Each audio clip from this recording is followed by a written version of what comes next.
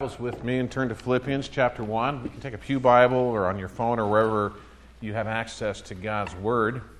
Philippians chapter 1, right in the middle of the chapter. We started a new series, folks, together on Philippians, Break Out to the Joyful Mind of Christ. So Philippians is about joy. It's written from prison to a church that was founded by a jailer, and among others. And Paul had been in ministry and relationship with them. He shared with them on one of his journeys, his missions efforts, and about a dozen years later, he's in prison for sharing the gospel, and he's visited by one of the church leaders to share some help financially. Often when you were in prison, especially if you were a Roman citizen, you'd be kind of under house arrest, and so you had to provide some of your own resources if you wanted to be more comfortable, and so he was confined.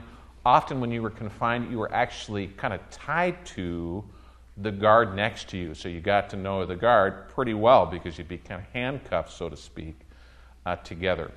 So Paul is in jail writing to a church that was founded by people that served in a jail, and he shares with them how to have a joy-filled, a rejoicing life, even in the midst of hard times, right? And you might say, Brian, you don't understand my situation because I'm hurting more than you are right now. And that might be true. But with Paul, he lived this circumstances that were extremely challenging. And if you've ever spent any time in jail or in prison, chances are you haven't told anybody else about it if you're far enough removed, right? And it's nothing that we're proud of, right? And we're kind of sad about that. But you probably feel, and I've visited many times in jails and in prisons, and people feel ineffective, and they feel worthless, and they feel lost, and they feel alone. And here we see, in the most trying of circumstances, that the Apostle Paul writes this beautifully affectionate letter. And that's where we're at in Philippians. And if you take that outline inside your worship folders, and I know there's a few things in there, turn it over on the back, you can see where we're going. And that helps us kind of organize our thoughts. And really, we get distracted by a lot of things, and sometimes it's helpful to kind of look and see what God's Word has for us. And, this is a structure that I put together, so it's not from the Bible, but it's based on the Bible to help us understand. And so how do I experience joyful, empowered living in the midst of challenging, discouraging life circumstances? I think that's what the letter is about. And I broke it down by chapter 1, 2, 3, and 4. We're called to partner, we're called to imitate, we're called to lose, and we're called to live. And the partnership is about our mission. That's our service to the gospel. The imitation is our mindset where we submit to the example of Jesus, and we submit to the example of others that Paul mentions in chapter 2. We also lose, and that's about sacrifice, losing confidence in ourselves, but also losing what we often kind of want to have in life and say, what is more important than following Jesus, right? And so we sacrifice, we lose some things, and we run this race, as Paul describes it, to follow Christ. And then the last chapter is about the manner of living, and that's where this joy and this satisfaction, where we live in the presence of Christ, and we really live realizing that true provision comes from the Lord. So that is the book in a nutshell. We started last week on the partnering in spiritual growth, and you can see that if you turn the outline on the front, just look in the top, the small writing there, where we enjoy this fellowship, we experience emotional joy together, and Paul is really connected to these people. He's very emotional in this letter. And then he ended the last few verses, 9, 10, and 11, in the middle of the chapter, where he calls for a prayer for love that's characterized by spiritual growth. And then he jumps into the ministry of the gospel, and that's where we're at this time. And so from verse 12 to 30, we see we're called to partner in the ministry, that's service of the gospel. That's what we do for the sake of the gospel, the good news about Jesus. And so we advance the gospel in every circumstance. That's the first couple of verses. And he's writing, remember, from prison. And sometimes, if we are in prison or we know somebody in prison, we think, well, one, maybe they deserved it, or they're kind of more pathetic individual, or we're embarrassed. All these things go through our head. And with the Apostle Paul, here he is, an apostle, a leader, and he's in prison. And he wanted to go visit these people, and he wanted to go to minister in Asia, but at times he's arrested. At one time he was shipwrecked, and he doesn't always get to go where he wants to go. In fact, he's so ineffective in traveling that he ends up in prison. And so it appears to be that Paul has what? Failed. Right? It didn't go like he wanted it to. Verse 12, now I want you to know, brothers, that what has happened to me has really served to advance the gospel. Really? I mean, our success-oriented culture says, you got to be kidding. Paul, you're in prison. There seems like there would have been better uses of your time. As a result, it's become clear throughout the whole palace guard and to everyone else that I'm in chains for Christ. Because of my chains, most of the brothers in the Lord have been encouraged to speak the word of God more courageously and fearlessly. I see a couple things here. I put them on your outlines in this section. We're called to advance the gospel in every circumstance. We can always think of a reason not to be involved in gospel ministry. I'm too busy. I'm too young. I'm too old. When another stage of life, I'll handle this. I don't have my life together right now. The circumstances don't line up. I'm unhealthy. Whatever it might be. But here we see Paul in prison. He says, hey, let's advance the gospel in every circumstance and trust God to work in apparent failure. You notice that in verse 12? Now I want you to know, brothers, that what has happened to me has really served to advance the gospel. He says, well, Paul, how is that possible? You're in jail. That's not a circumstance that anybody wants to be in. You are confined. Your ministry is limited. And I love what he says as a result, verse 13, it has become clear throughout the whole palace guard and to everyone else that I'm in chains for Christ. Now, notice the guy. Brian, we just slip your hand up here real quick. Yeah, right here like this. They're chained together next to the Apostle Paul. Can you imagine? Hey, let me tell you about Jesus. Right? Thanks, Brian. So, he uses every opportunity. So what he says is, hey, I have a whole new network of contacts that I wouldn't have normally had. And I get to tell them about Jesus. See, he shares at all times. And he advances the gospel in every circumstance. And he trusts God to work in his apparent failure, and he shares the gospel. So whether it's the legal officials, whether it's the Roman officials, whether it's the jailers, in all those different situations, he looks for opportunity. He has opportunity to write. He can't travel. He might be on his way to Rome here, right? There's some transition in when he wrote some of these letters. And he's confined, but he does whatever he can to share the gospel at all times. And look what he says. Because of my chains, most of the brothers in the Lord have been encouraged to speak the word of God more courageously and fearlessly. He offers courage to others through his example. They see what he's doing. It's like, oh, wow, if Paul can follow Jesus in this set of circumstances, maybe I can too. See.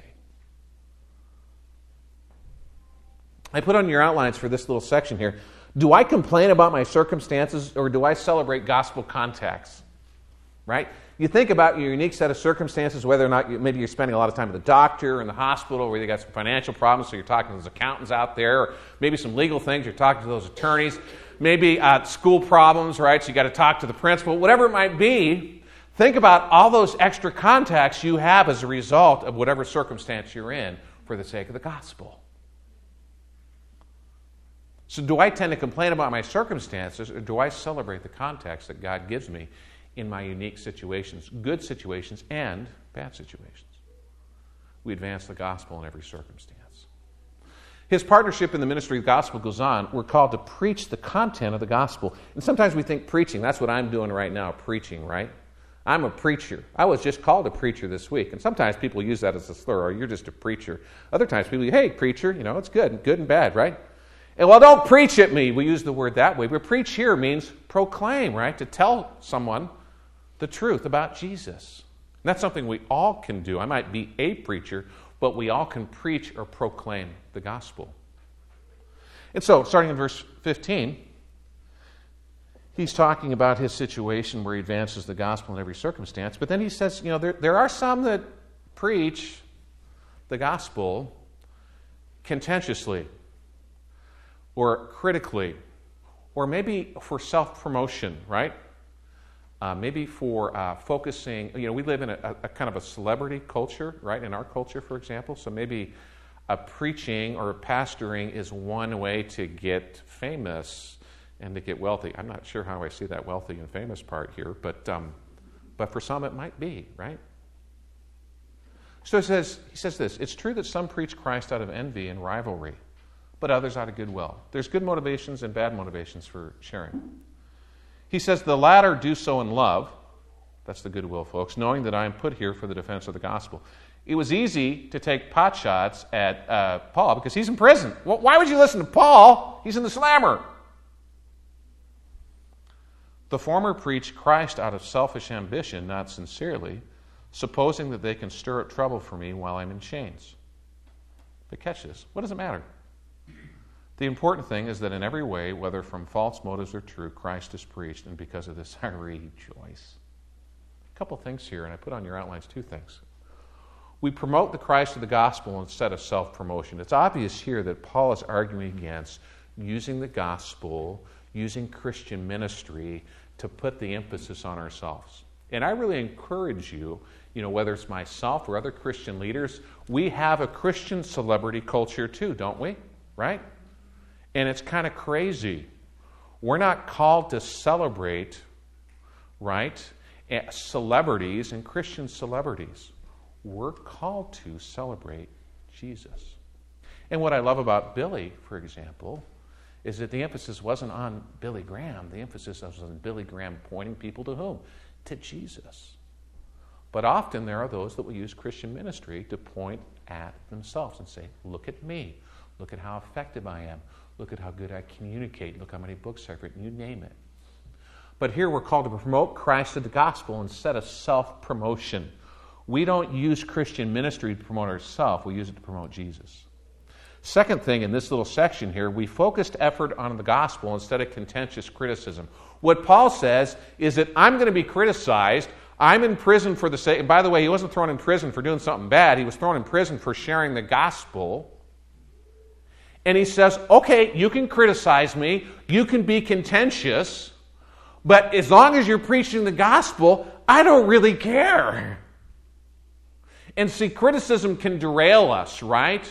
And contentiousness, I got to defend myself. I got to get involved and I got to speak up and stand for my rights. Or a critical spirit, man, I just want to go hide in the corner of these people. It weighs me down how bad they talk and the things they say. Paul says, no. Let's focus effort on the gospel instead of this critical, contentious spirit. And as long as Jesus is being preached, let's keep the main thing the main thing. We preach the content of the gospel. Question in this section is, do I engage in and encourage the preaching of the gospel? Am I involved in proclaiming the gospel? Do I share the content of the gospel with somebody in my life? Do I share with my children, a coworker, a loved one, mom or dad, grandma or grandpa, neighbor? At some point, somewhere, sometime, not just the actions of a believer, but the words of the content of the gospel. Do I engage in and encourage the preaching of the gospel? Paul goes on, and this is a beautiful section of one part of Philippians. You might know this next section. And really, it's the end of verse 18 through 26. And this is where we're called to determine to continue in gospel service. Where we say, I'm going to determine to kind of keep going. And so he says, yes, I'll continue to rejoice. That rejoicing, that joy thing is always here. He says, I know that through your prayers and the help given by the Spirit of God, by the way, notice that, prayer provides the continuation of the gospel and the supply of the Holy Spirit, right? So it's through God's power. He says, what has happened to me will turn out for my deliverance. He's hoping that, hey, I think I'll get out of prison, I hope. He says, I eagerly expect and hope that I will in no way be ashamed, but will have sufficient courage so that now as always Christ will be exalted in my body, whether by life or by, and I'm going to say it this way because that's how he describes it, by the process of my death.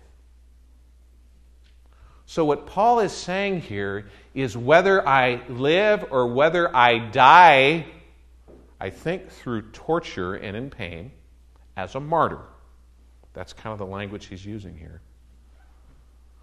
My desire and my expectant hope through the prayer of God's people and the supply of the Spirit of Christ is that I will be able to stand firm in the gospel. And whether my life is cut short or whether my life is long, I'm praying for maximum gospel impact.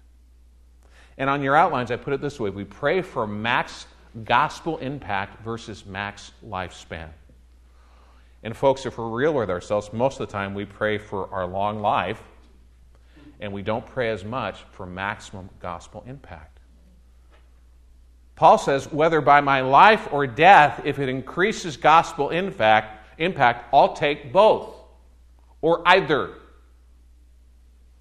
And then this beautiful phrase, for me to live is Christ, and to die is gain. He says, if I'm to go on living in the body, this will mean fruitful labor for me. Yet what shall I choose? I don't know. I'm torn between the two. I desire to depart and be with Christ, which is better by far. We think just the opposite. Well, if someone dies or they die young or when they die, oh, it's horrible. Paul says, no, it's better by far. He understands he's in prison. It's like, would I rather be in prison, confined, chained up to a smelly guard? Or would I rather be with Jesus? I don't know. If I'm torn between the two, I desire to depart and be with Christ, which is better by far, but it is more necessary for you that I remain in the body.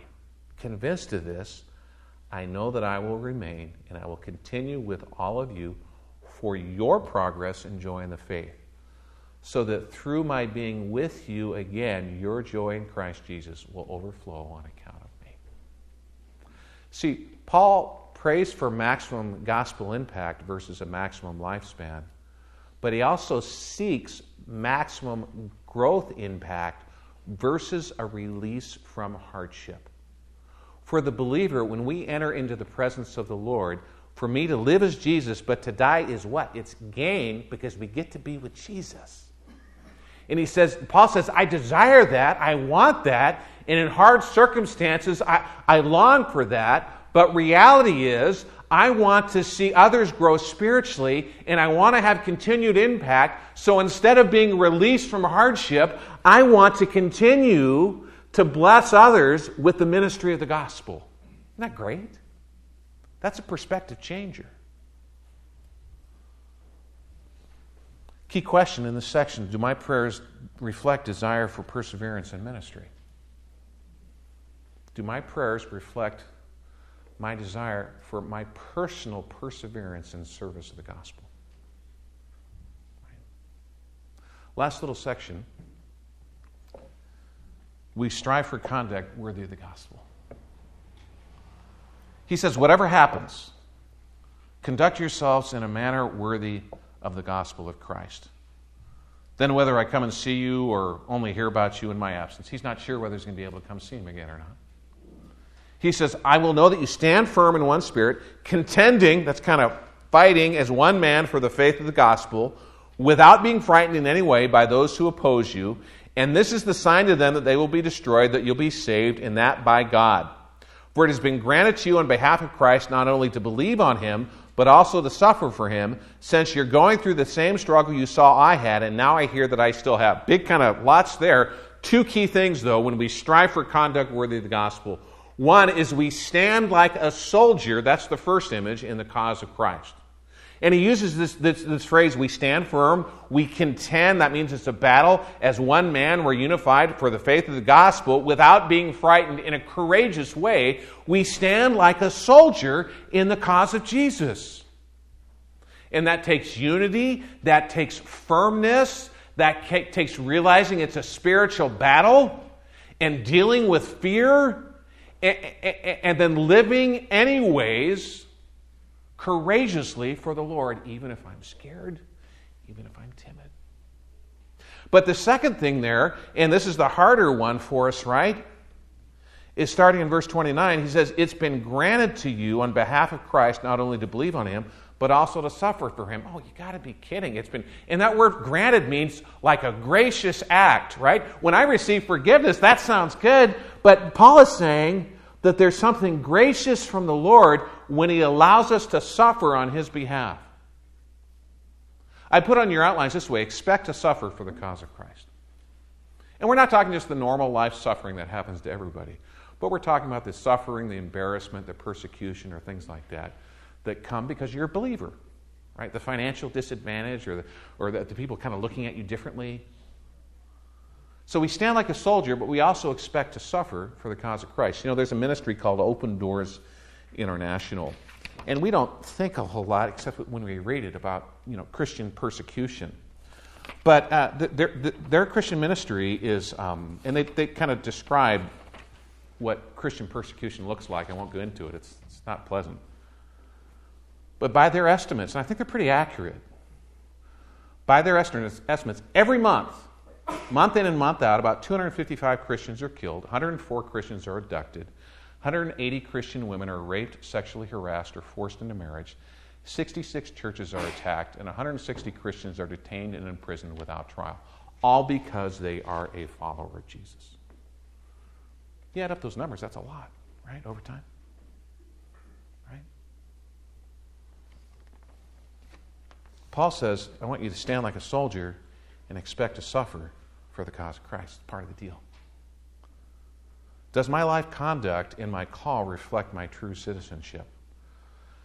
If you look at verse 27, whatever happens, conduct. That word conduct means to live as a citizen. He was writing to a Roman colony who understood the advantages of Roman citizenship. And he says, I want you to live like a citizen not of Rome. I want you to live as a citizen of Jesus' kingdom.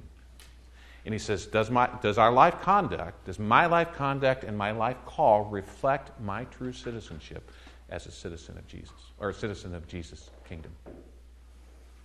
This suffering thing and this standing firm like a soldier thing is a little challenging. My dad, and I'll close with this, my dad, longtime law enforcement guy. We were a law enforcement family. So police officer, deputy, chief of a unit in San Francisco, a variety of different things. Served in the military, police, in the Army, you name it, in the Marine Corps as well. And I read in this last week associated with the killings in Florida. Horrible, right? And one of the disturbing things, and I hope maybe they're reporting inaccurately, it's just not true, is the school resource officer. Did everybody see that? That it looks like he stayed outside the building for about 4 minutes, an armed officer, and didn't enter. Anybody else read that? And I'm hoping that's wrong. And I talked to my dad yesterday. He called me for my birthday, and I said, "Hey, Dad, what gifts?" My dad's decades in law enforcement. And he says, son, he says, and I hope it's not true, and I'm not going to say the guy's name, and it looks like there's maybe even a couple other deputies. He says, son, you know what we're trained to do over and over is we're trained to call in a situation report, and then you run to where the shooting is, right? And you run to where the shooting is happening. That's what we've been trained to do over decades. And when you read reports that somebody, and I hope they're wrong, didn't do that, it disturbs us, right? And I'm speaking as a longtime law enforcement family. I lived with that reality in my dad's life for years, right? That dad was a man that ran to where the shooting is, right? And he didn't talk about that like it was a bad deal, right? He talked about like that it was a privilege to do that. Isn't that crazy? You understand what I mean? And my dad's a normal guy. I'm not kind of praising my dad overtly. I'm just saying, when we had that discussion yesterday, Dad was acting as if that was something that he was honored to be able to do on behalf of others. You with me? See, I think that's what Paul's describing here. See, we're called to run in. We're called to conduct ourselves, to live in a manner worthy of the gospel. We're not called to back off into the corner and cower, whether it's through timidity or criticism or whatever it might be. We're called to say, okay, I'm ready to stand like a soldier. I'm ready to suffer, and I don't like suffering more than anybody else. But the Apostle Paul, who is in prison, and maybe I don't understand completely, but he does, he says it's been granted to us. That's a gracious favor on behalf of Christ, right? Is that a perspective changer for you? See, does my life, conduct, and call reflect my true citizenship? Have we considered the fact that standing as a soldier and standing to suffer for Jesus is a privilege because of who Jesus is? All right, let's pray. Father, help us